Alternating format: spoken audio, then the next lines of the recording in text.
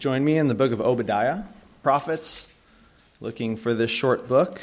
It's just after Amos and before Jonah. The vision of Obadiah.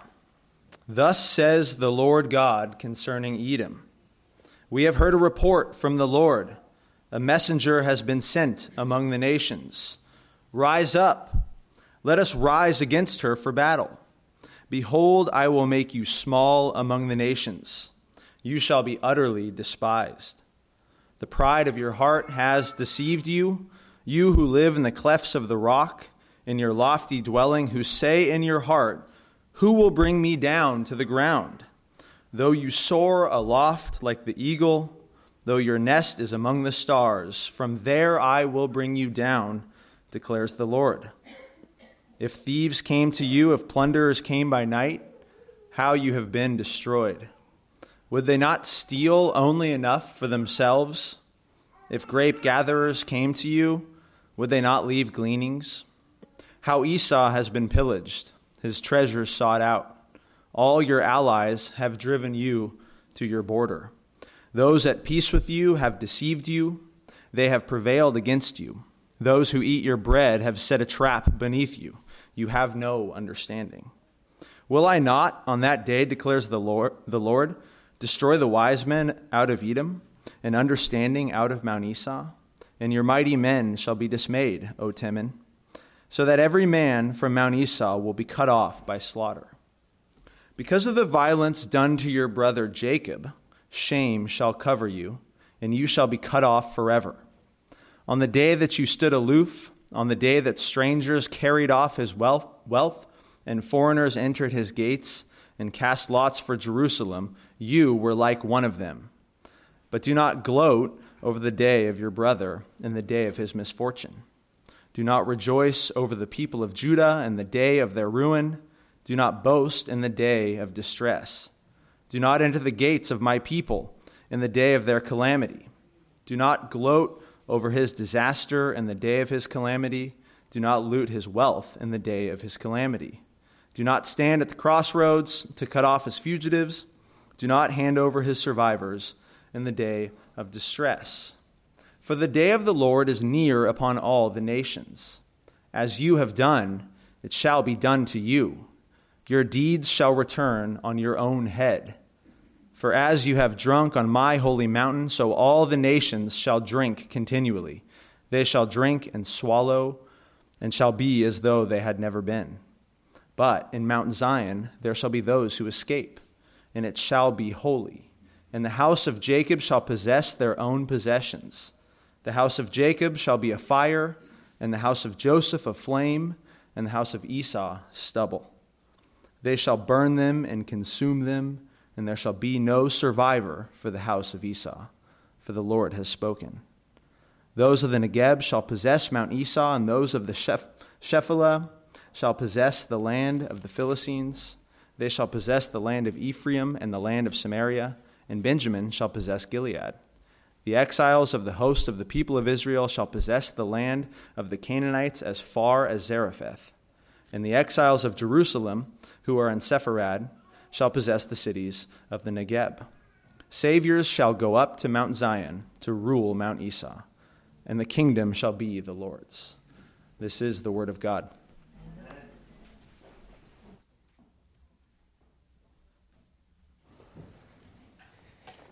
Pray with me as we come to God's word this morning.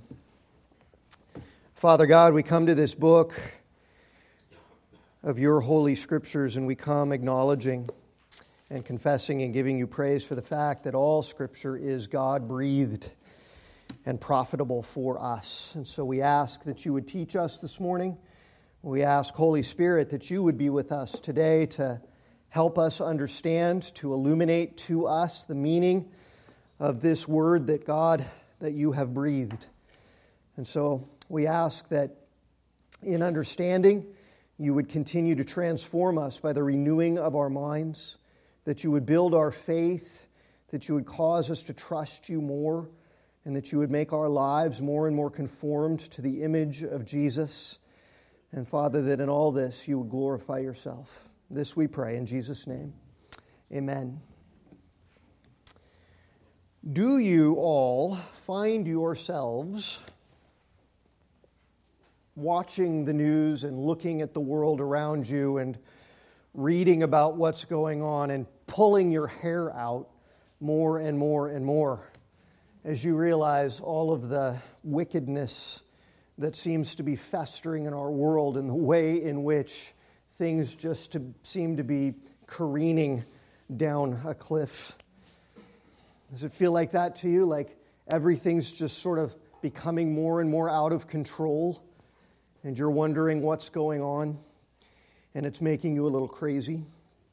I remember once when I was a kid in elementary school up here at Quail Hollow, probably like in 4th grade or so, the teacher suddenly in the middle of class had to leave the room unexpectedly. None of us knew why, but she had to leave unexpectedly, and so we were all just sort of in there in this classroom, 20 or 25 of us or so, by ourselves for a little while. A bunch of 4th graders, unsupervised, in a classroom by ourselves, and it didn't take long before we all got rowdy enough that another teacher heard all the ruckus through the wall and came into the room and looked around and said, "Who's in charge here?"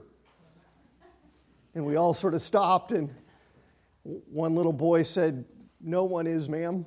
Does it ever feel like the world's like that to you? Does America kind of feel to you like it's a classroom full of unsupervised 4th graders, and all of a sudden they're in charge, and it's just everybody's just fooling around and making a mess, and we all want to scream, "Who is in charge here? What's going on around here?" How about the circumstances of your life individually? Does it feel to you sometimes like your life just consists of a stream of random or purposeless or uncontrollable and unpleasant and miserable circumstances, one after the other, that seem to have no end, for which there seem to be no solutions? Is it tempting sometimes to feel hopeless because of that?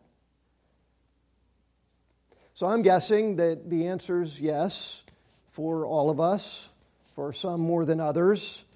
And I'm guessing that in those times, which we do all experience to one degree or the other, where we're feeling like tearing our hair out because of the chaos that seems to be careening out of control in the world, and where we're feeling helpless, where we're feeling maybe hopeless about the things in our lives that seem like they don't have an end or a solution, I'm guessing that in those kinds of times, many of us have learned, and many of us are learning, hopefully all of us are learning, to turn to God's Word for help and for perspective and for comfort and encouragement and strength. But I'm guessing that when we do that, when we turn to God's Word for those things, I'm guessing that maybe the book of Obadiah isn't one of the big go-to places for you. Am I right? Obadiah is the shortest book in the Old Testament Scriptures, a single chapter, 21 verses. Probably, if I'm guessing, one of the more pristine places in your Bible, right? These aren't the soiled 2 pages in your Bible. These aren't the ones that are frayed a little bit so much because you've turned there and thumbed there so often. Maybe there's not a lot of highlighting here. And these 21 verses are a bunch of notes in the margins of the prophecy of Obadiah. The little ribbon, right, in your Bible probably has never fallen into this crease in the book of Obadiah. And the spine on your Bible isn't creased from turning here so much that it's one of the places that just sort of randomly open, if you randomly open your Bible, that it falls to this page, maybe. That's okay. But we're gonna dig in here because this is God's Word. And because it's probably true that this is one of the places that maybe we don't turn to very often, I'm excited to dig into it. Because it does contain a message that is from God and intended for His people to be profitable in all kinds of ways. It will encourage us, it will strengthen us when we understand it and when we set our minds on it. So remember, once again, as we've learned, as we've been studying these 12 Old Testament books that are called the minor prophets, remember that they're only minor in terms of their length, not in terms of their significance or the importance of the message that they proclaim. They're no less significant, they're no less important than any of the other books. They're just shorter than the prophets like Isaiah and Jeremiah and Ezekiel and Daniel. And in fact, this one is shorter than any other book in the Old Testament.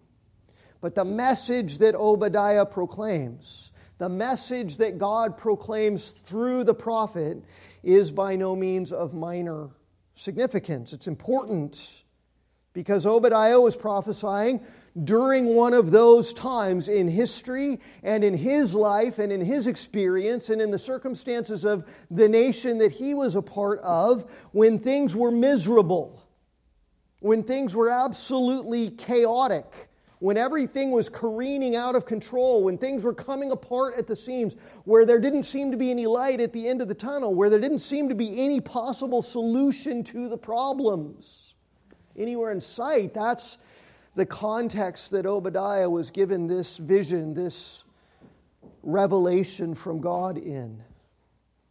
His name, Obadiah, means a servant of God.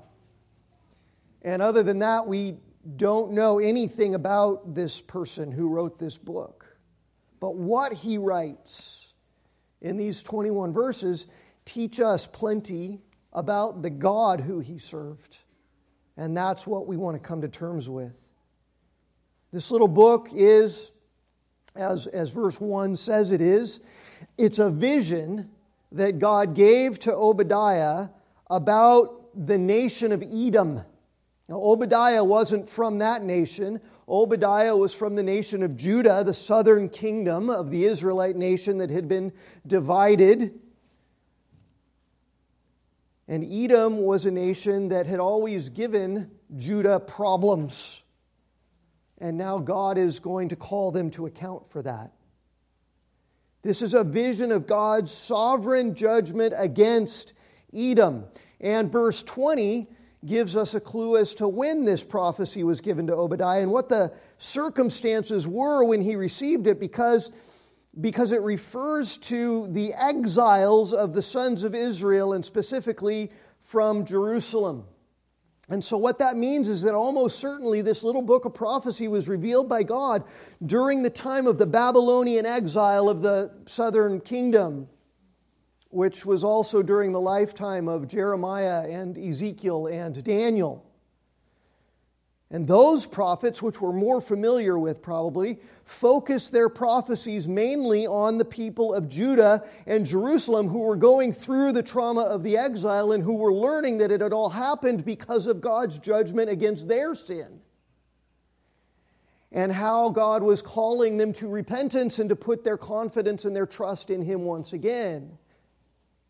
And also, those longer books of prophecy focused some on the Babylonians, who had come and invaded Judah and taken the survivors into captivity back in Babylon and then destroyed the city of Jerusalem, torn down the temple of God, burned all the ruins.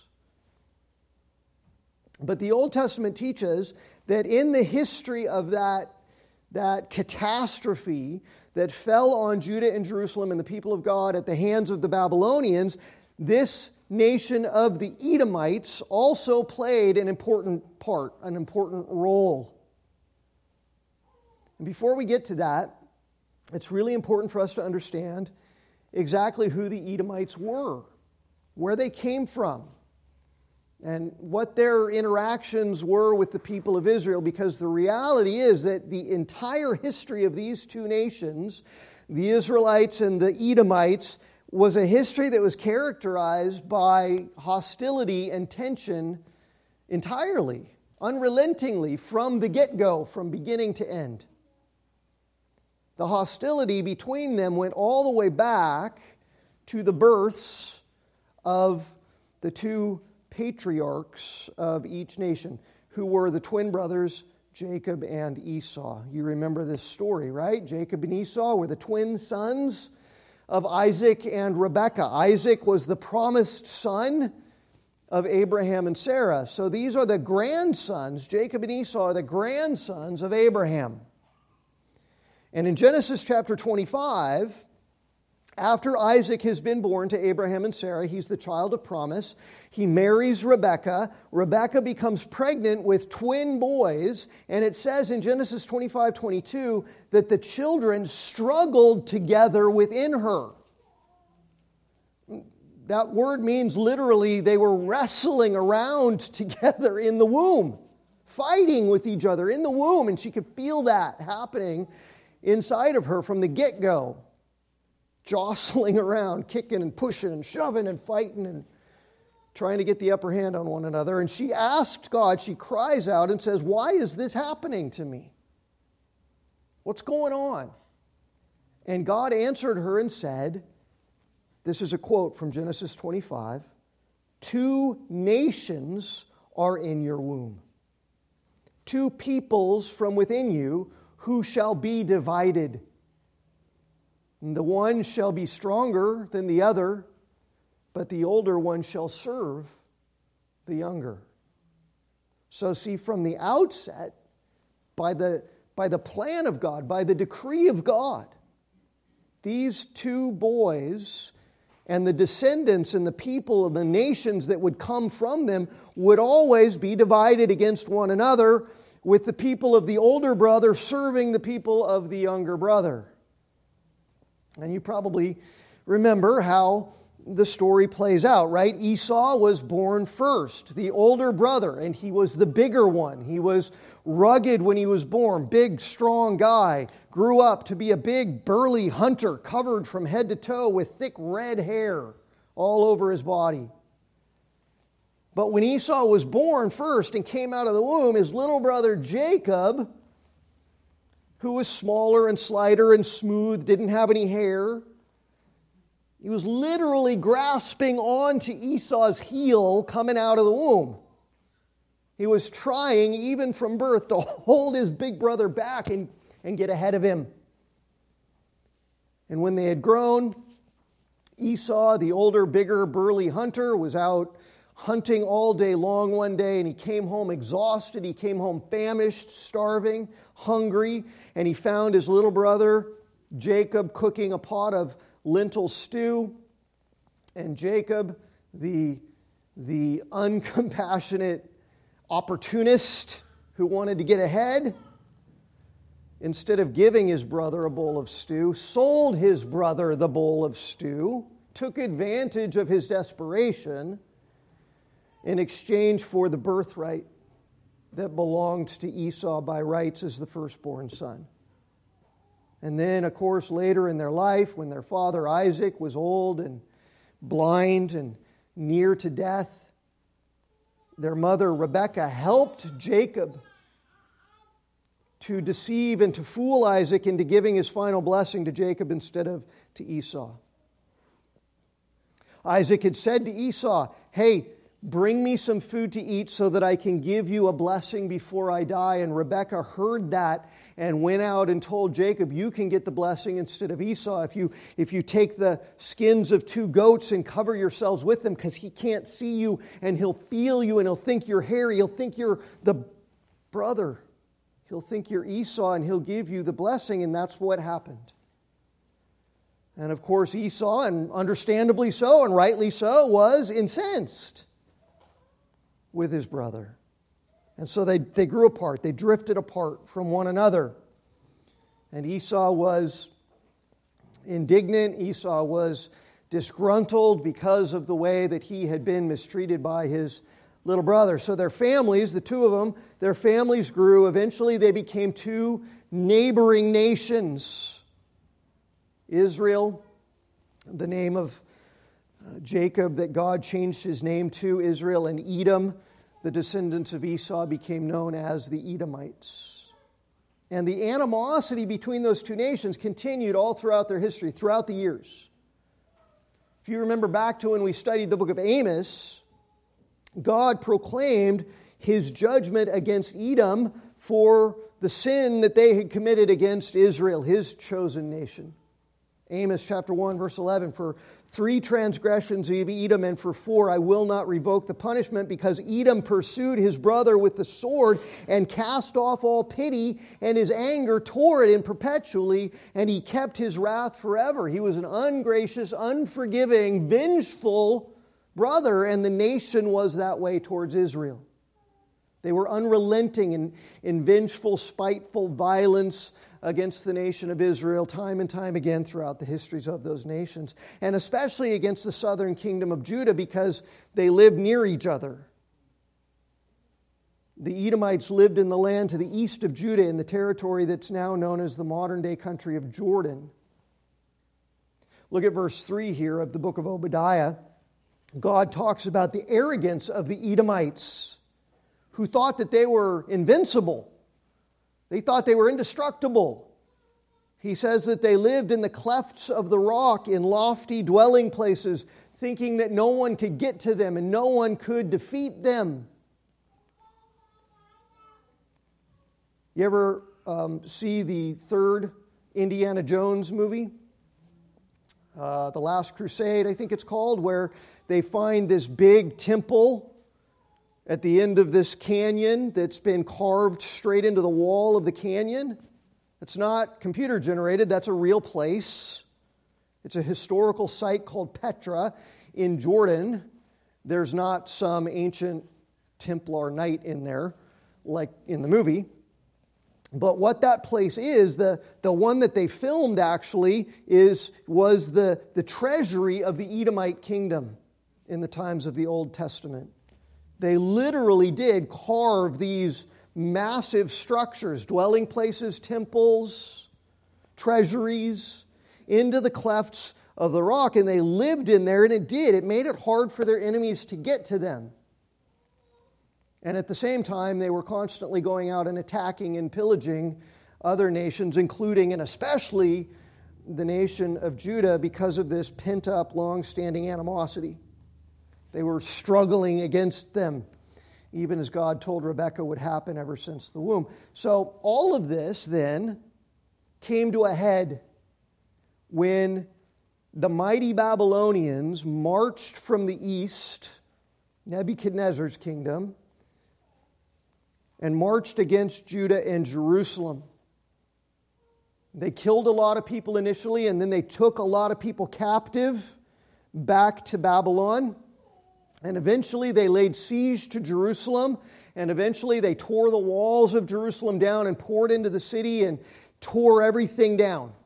Literally, so that there were no buildings left standing. Even the temple, there wasn't one stone stacked on another. It was all just leveled, razed completely to a pile of rubble, and the Edomites helped them to do it. They gladly sided with the enemies of God's people in order to see violence done to Judah and Jerusalem. And then they celebrated when Jerusalem was finally destroyed. Look at verse 11 here of Obadiah's message, talking about the day when the strangers, the foreigners, that's the Babylonians, came marching in. God says to the Edomites, on the day that you stood aloof, on the day that strangers carried off his wealth, speaking of the city of Jerusalem, and foreigners entered his gates and cast lots for Jerusalem, you were like one of them. But don't gloat over the day of your brother and the day of his misfortune. That's what they were doing. There was no compassion, there was no empathy, there was no desire to help, there was a desire to hurt. And they gloated and they rejoiced at the ruin of Jerusalem. Do not enter the gate of my people in the day of their calamity, gloat over the disaster, and loot his wealth. That's what they did. And God is condemning them for it.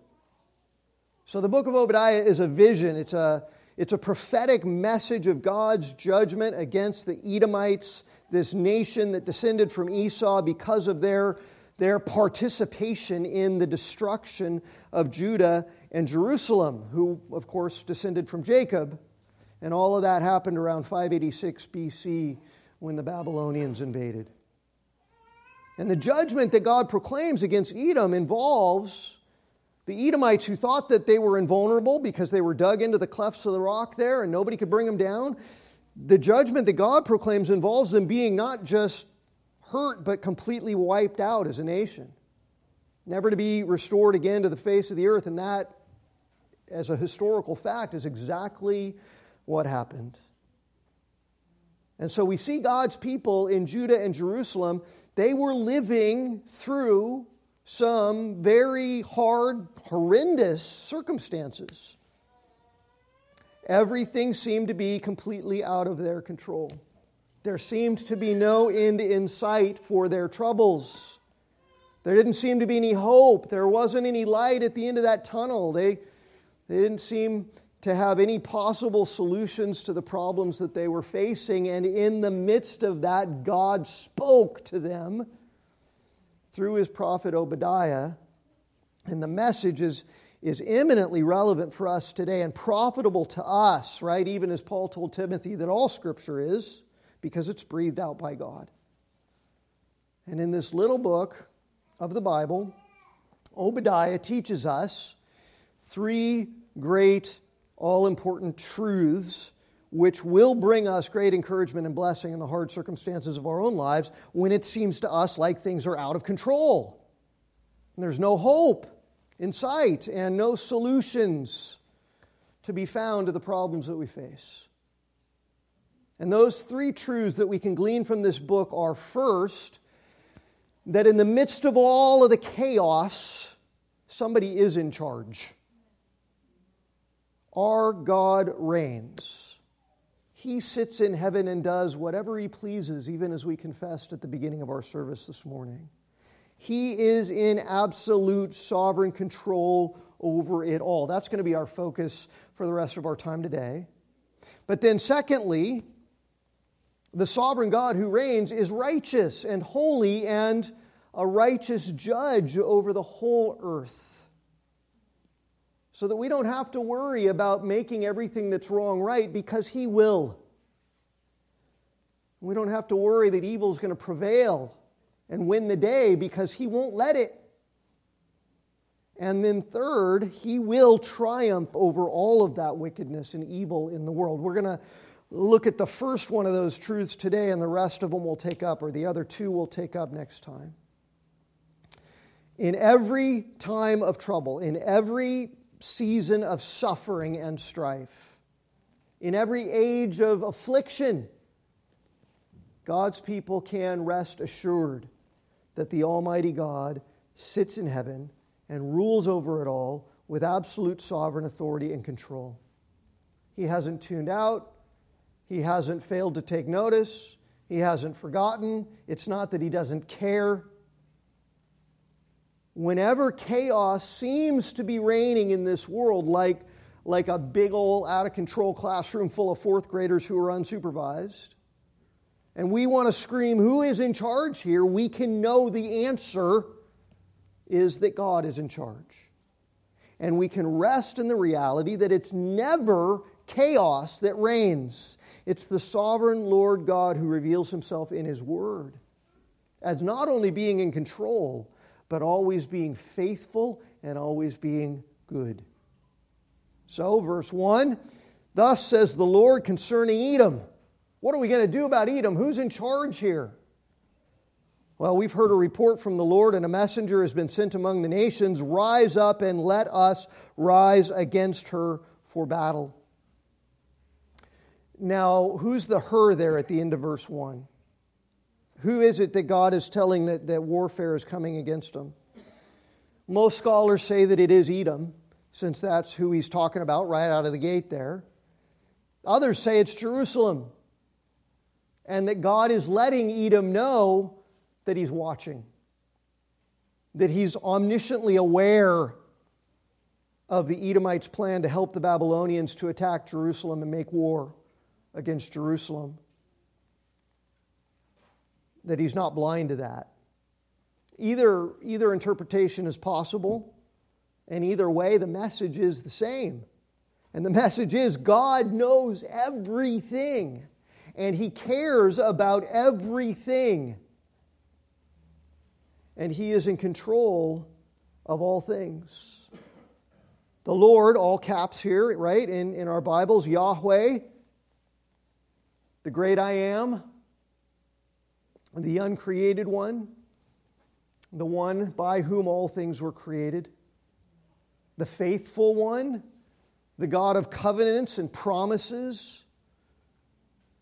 He's the one who's in charge of everything that He made, of the nations and of everything that goes on in our world. He's the one that's in charge of history.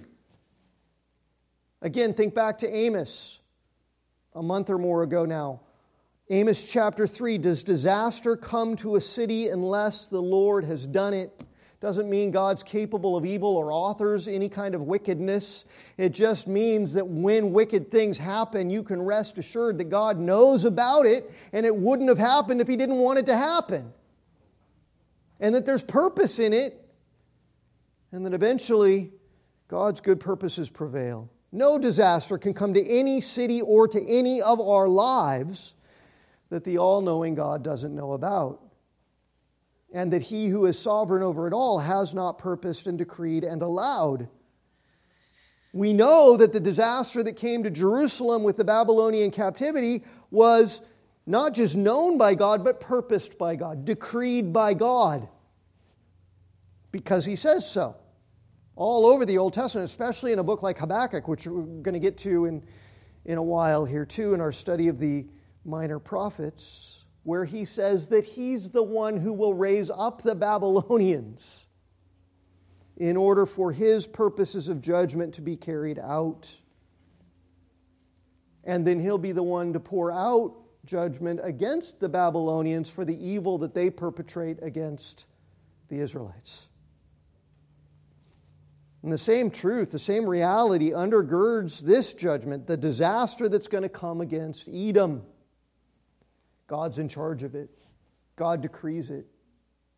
Calvin says, in this world, wars are never stirred up merely at random, or even ultimately by the causes of mortal men, but behind them all lies the secret influence and plan of God. And this morning we need to know that that's good news, not bad news. It may not feel like good news to think that behind everything that's hard going on in the world and in my life, God's in charge. Well, does that mean He doesn't like me? Does that mean He's mad at me? Does that mean He's punishing me? Doesn't mean any of those things. If you're a child of God, it means you can trust Him because He's good and He's faithful and He's in control. Nothing in this world and nothing in our lives happens without purpose, and that is good news. Nothing in the universe happens just according to the impersonal and naturalistic mechanical forces and happenings in the universe. Or ultimately even according to the evil intentions of wicked men. Either of those options would be the bad news, right? If literally no one's in charge and everything's just sort of happening randomly, that's not good news at all. Because there's no purpose behind anything. And you can't control any of it. And if evil beings are ultimately in charge of what's going on in the universe, that's even worse news. But if the one true God is in charge, that's really, really good news, because He is always good. In all of His purposes, in all of His will, in all of His ways. He's always good even when it doesn't feel good to us. And here's the thing with us. Here's what tends to happen most often with us when there's trouble in our lives and trouble in the world around us. What we do is we tend to focus more on the trouble than on the Lord. We kind of take these binoculars up to our minds and our souls, and we zoom in on the trouble so that the trouble just takes up our whole perspective, and God's out there somewhere and we're not focused on Him. He's sovereign and He's good, but we're not focused on Him. And see, we tend to do this oftentimes, I think, even when we've got our hands folded and our eyes closed and we're praying about the troubles, still our focus is more on the troubles. Still we're more concerned about the troubles. Still we're more impressed with the troubles, and they're making a bigger impact on us than God is.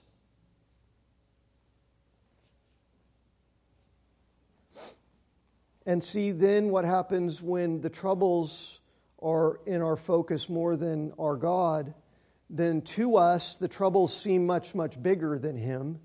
And then our reactions are more defined by the troubles than by the Lord, and by our feelings than by His truth. Because in those moments, again, when the trouble is our main focus, that's what seems to be biggest to us.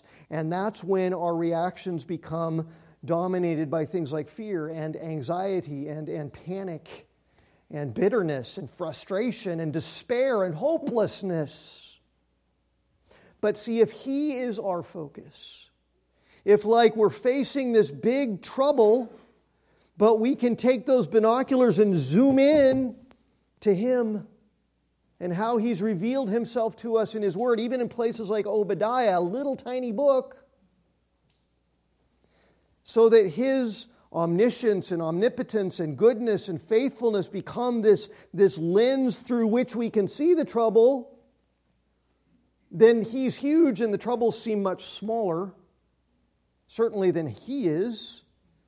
And that's when fear and anxiety can become quelled by comfort and peace, which comes from knowing that He's in charge and that He's good. The very last verse of Obadiah's little prophecy here, again, given in the middle of great, massive trouble, when all hope seemed to be lost, when it seemed like evil had won the day. The very last verse, verse 21, speaks of the salvation that God will bring. And He assures His people, the kingdom shall be the Lord's. And He's not talking about the little kingdom of Edom. Nobody cares. What that little phrase means, the kingdom shall be the Lord's, what it means is that the Lord will rule over not just Edom, but everything. The word that Obadiah uses there, that's probably translated kingdom in your Bible, literally means kingship.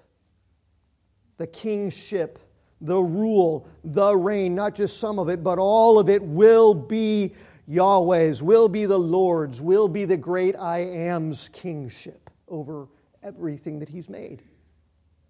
Right? Psalm 103 verse 19, the Lord has established His throne in the heavens, and His kingdom, it's the same word, His kingship rules over all. Obadiah is affirming that same great truth. And this is what the Bible teaches clearly and plainly from cover to cover. God is king over everything. God is sovereign over everything. And everything includes every single trial that you face in your life. God created the whole universe out of nothing. There was nothing in the beginning but God. There wasn't a bunch of dust floating around in a universe that just needed to be like molded like Play-Doh into stars and galaxies.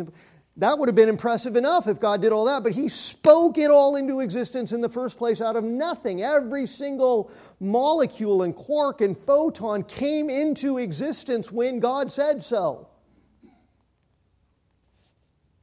By the sovereign power of His voice. And there's never been an instant since He did that He didn't reign over it all. Listen, even Nebuchadnezzar, the king of the Babylonians who attacked Judah and Jerusalem, even Nebuchadnezzar came to realize and confess this truth that God is sovereign over everything after God humbled him and redeemed him. You remember in Daniel chapter 4? He had to eat. Nebuchadnezzar was afflicted with this bizarre condition where he literally became like a cow. His nails grew out and his hair grew out. And he's crawling on all fours out in the grass, eating grass for 7 years. And then God restored him from that, and he looked at God and he said, okay, I got nothing I can hold over you, and I will submit to you, and I will confess your greatness and your glory. And he says in Daniel 4:35, all the inhabitants of this earth are accounted as nothing before him. He does according to his will among the host of heaven, among every inhabitant of the earth, and no one can stay his hand or say to him, what are you doing? The Apostle Paul in the New Testament, who chafed against the Lord Jesus Christ himself, but whose eyes were opened by the grace of Jesus, would then go on to say in Ephesians chapter 1 and verse 11 that in him, in Christ, we have obtained an inheritance, having been predestined according to the purpose of him who works all things according to the counsel of his will. All things. That means all things in the physical world, this whole planet that we live on and the universe above us.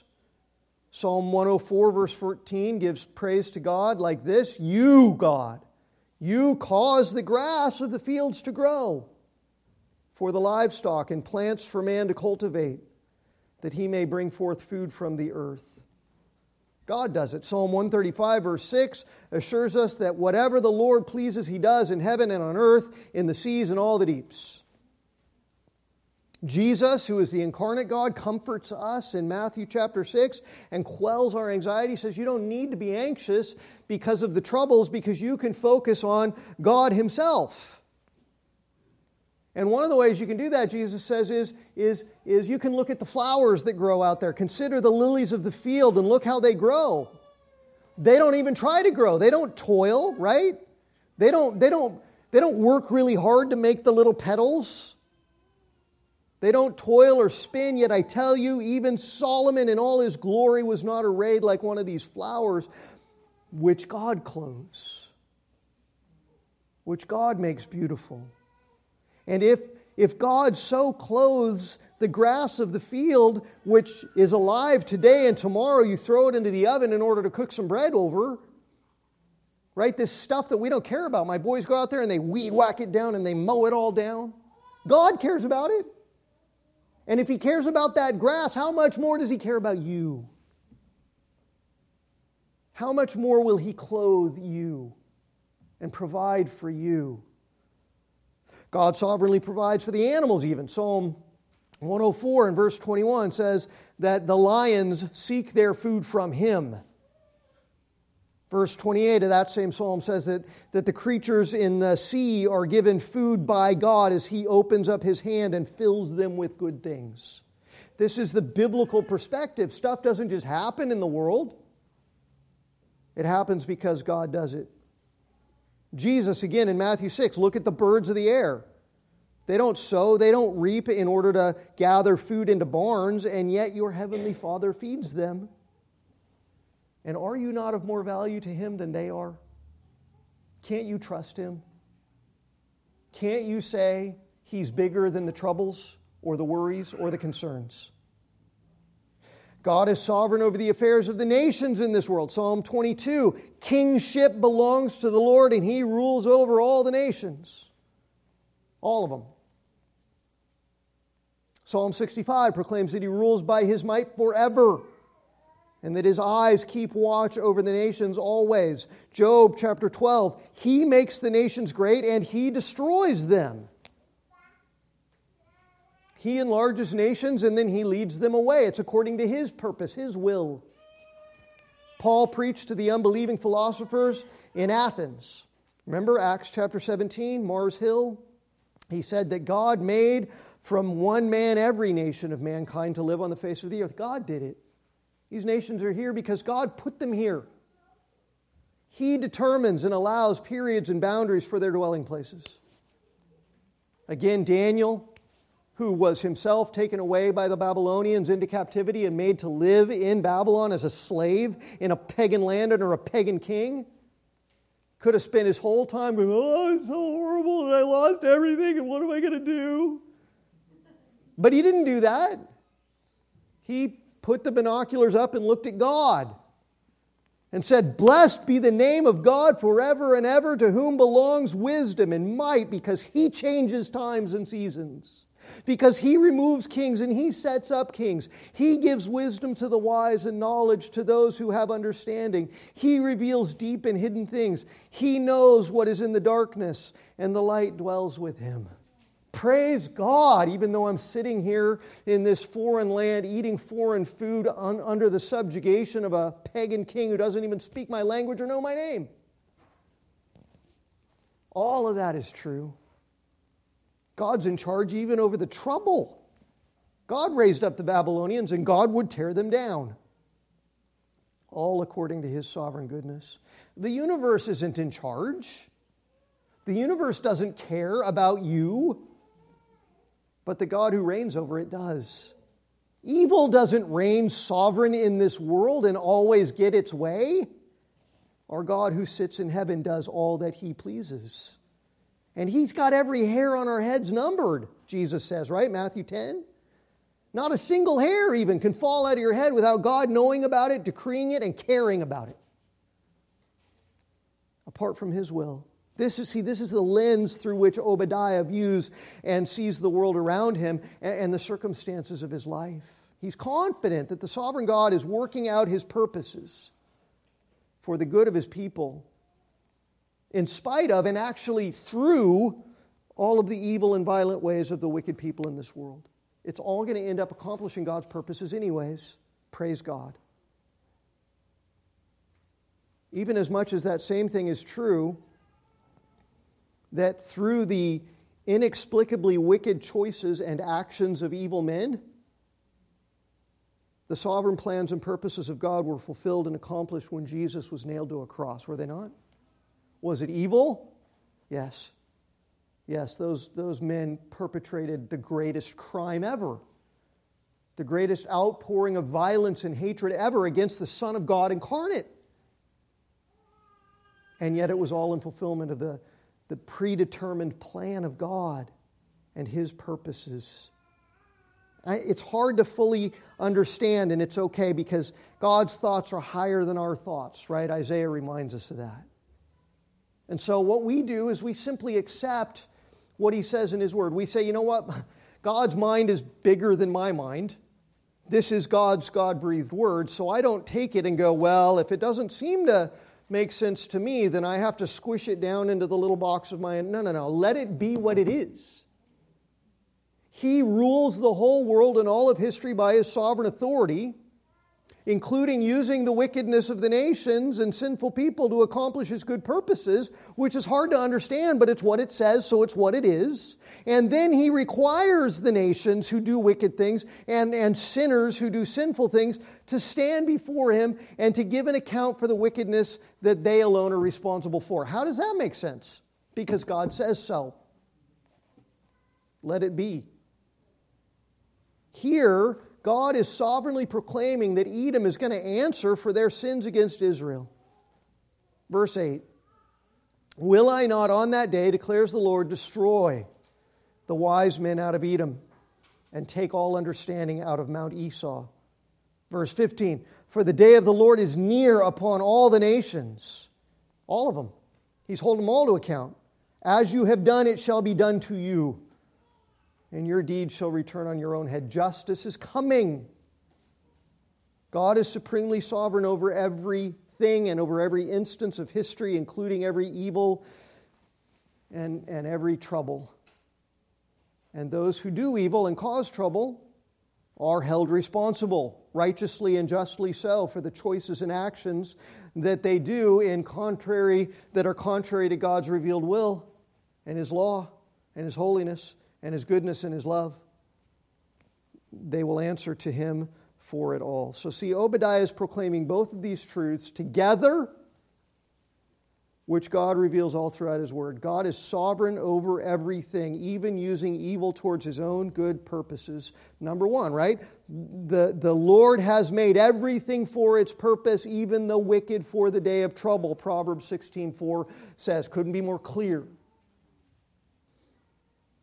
Again, Peter points to the greatest example of that in Acts chapter 2.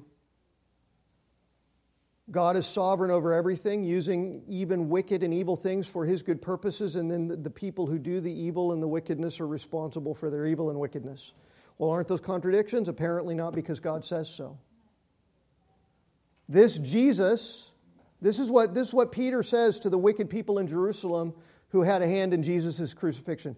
This Jesus, delivered up according to the definite plan and foreknowledge of God, you crucified and killed by the hands of lawless men.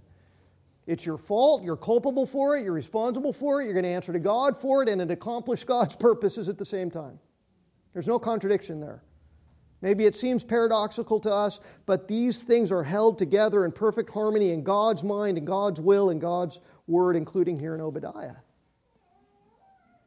And so, we say amen to it. Ultimately, Obadiah and the rest of the Word of God helps us to see and to understand and to rest in this relationship between God's sovereign providential care and governance of this world and of our lives on the one hand, and then the wicked, evil things that happen in this world and the troublesome things and the painful things that happen in our lives on the other hand. Because what it teaches us is God's sovereign, and He is working all things together for good. In His sovereign purposes over everything in every instance, He is bringing good out of evil. So many examples of that all throughout God's Word, right? Examples that aren't just teaching us a brilliant theological truth, they're anchoring our confidence and hope and joy in this life to the bedrock of God's goodness and sovereign control. Without knowing that, how else could God's people get through the catastrophic destruction of Jerusalem at the hands of the Babylonians unless they understood and trusted in and hoped in the reality that it didn't just happen, and it wasn't just ultimately because evil reigns in this world. It was ultimately because God in His goodness purposed it for some good purpose.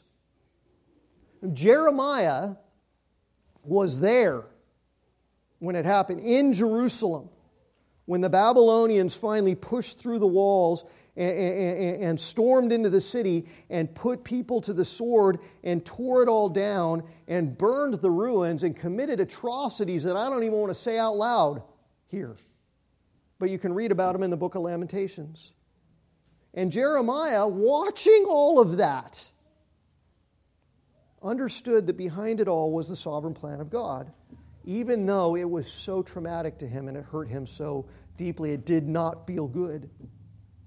Right? He said in Lamentations there, I'm a man who's seen affliction under the rod of God's wrath. He knows that God's sovereign over this.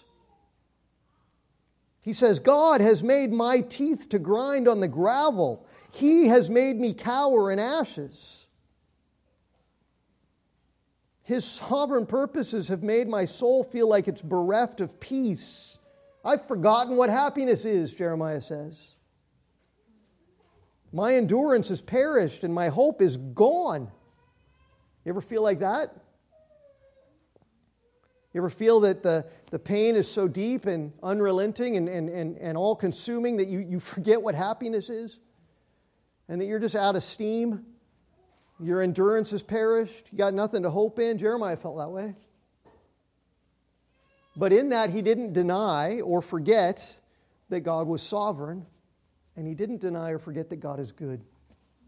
He didn't say, God is sovereign and I don't deserve this, and so God is bad for letting this or doing this to me.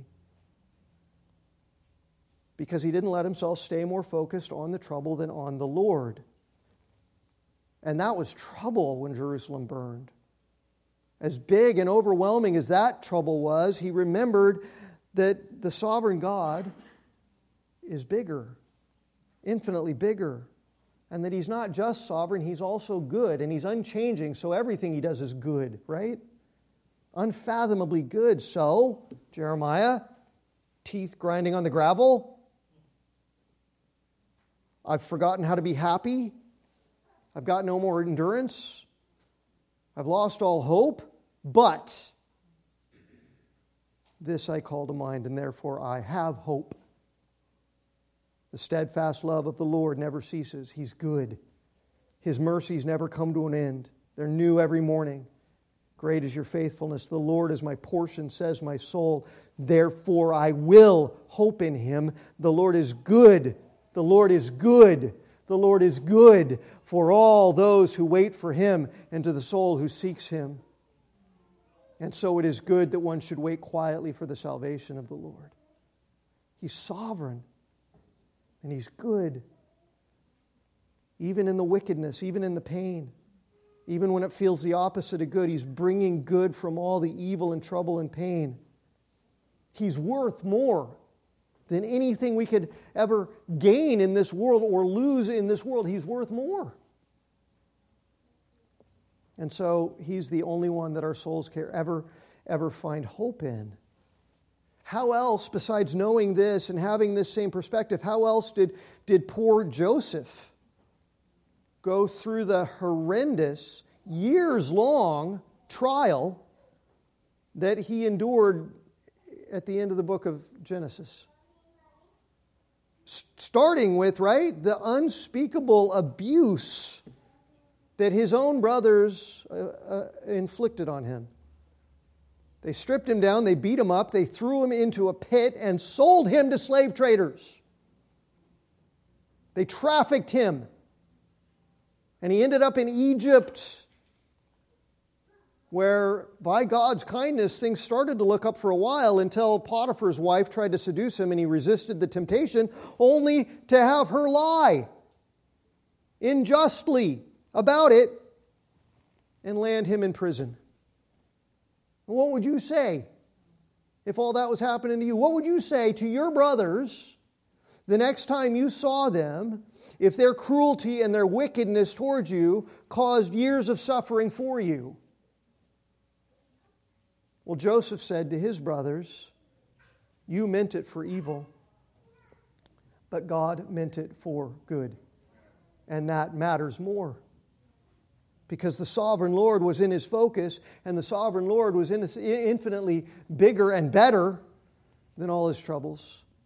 And so anxiety and fear and bitterness all gave way to joy and hope and love. He loved his brothers. He forgave his brothers. He lavished good things on his brothers in spite of them.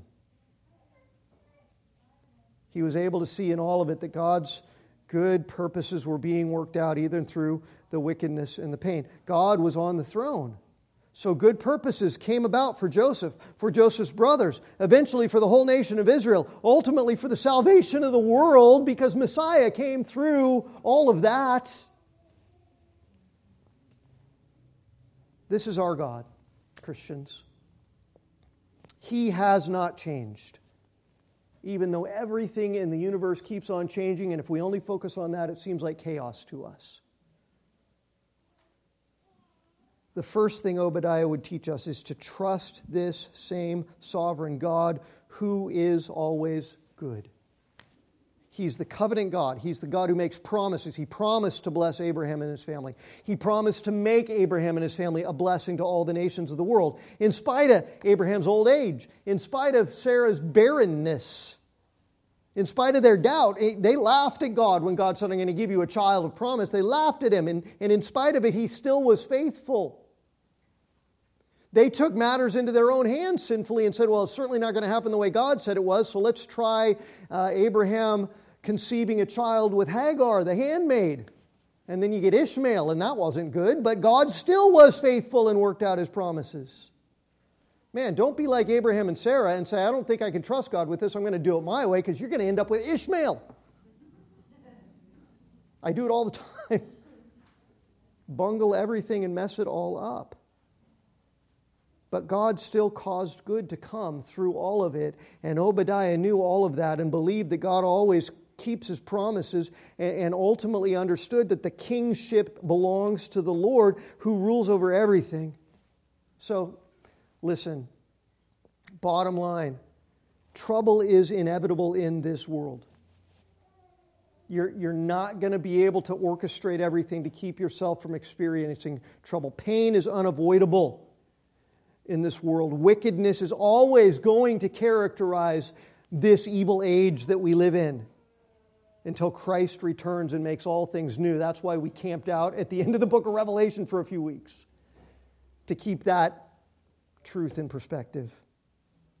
The only way to live in this world until that happens and in these bodies and not be enslaved by fear and anxiety and futility and despair and bitterness, but instead be full of joy and hope and peace, is not to hope that our circumstances are going to get better and better, but to put our trust in the sovereignty and goodness of our God who rules over it all. And so Obadiah helps it. He proclaims God's sovereign over the nations. God's sovereign over Edom. God's sovereign over Judah. The same God is sovereign over Russia, sovereign over China, sovereign over North Korea, sovereign over the United States of America, sovereign over the White House, sovereign over the Congress, sovereign over the governor's mansion in California. Does that shock you? It's crazy, but it's true. And He's sovereign over our own personal lives in every single aspect, every instant of every day. Here's what Paul said to the Christians who were living in Rome during the days of his missionary travels, where there was persecution breaking out against them.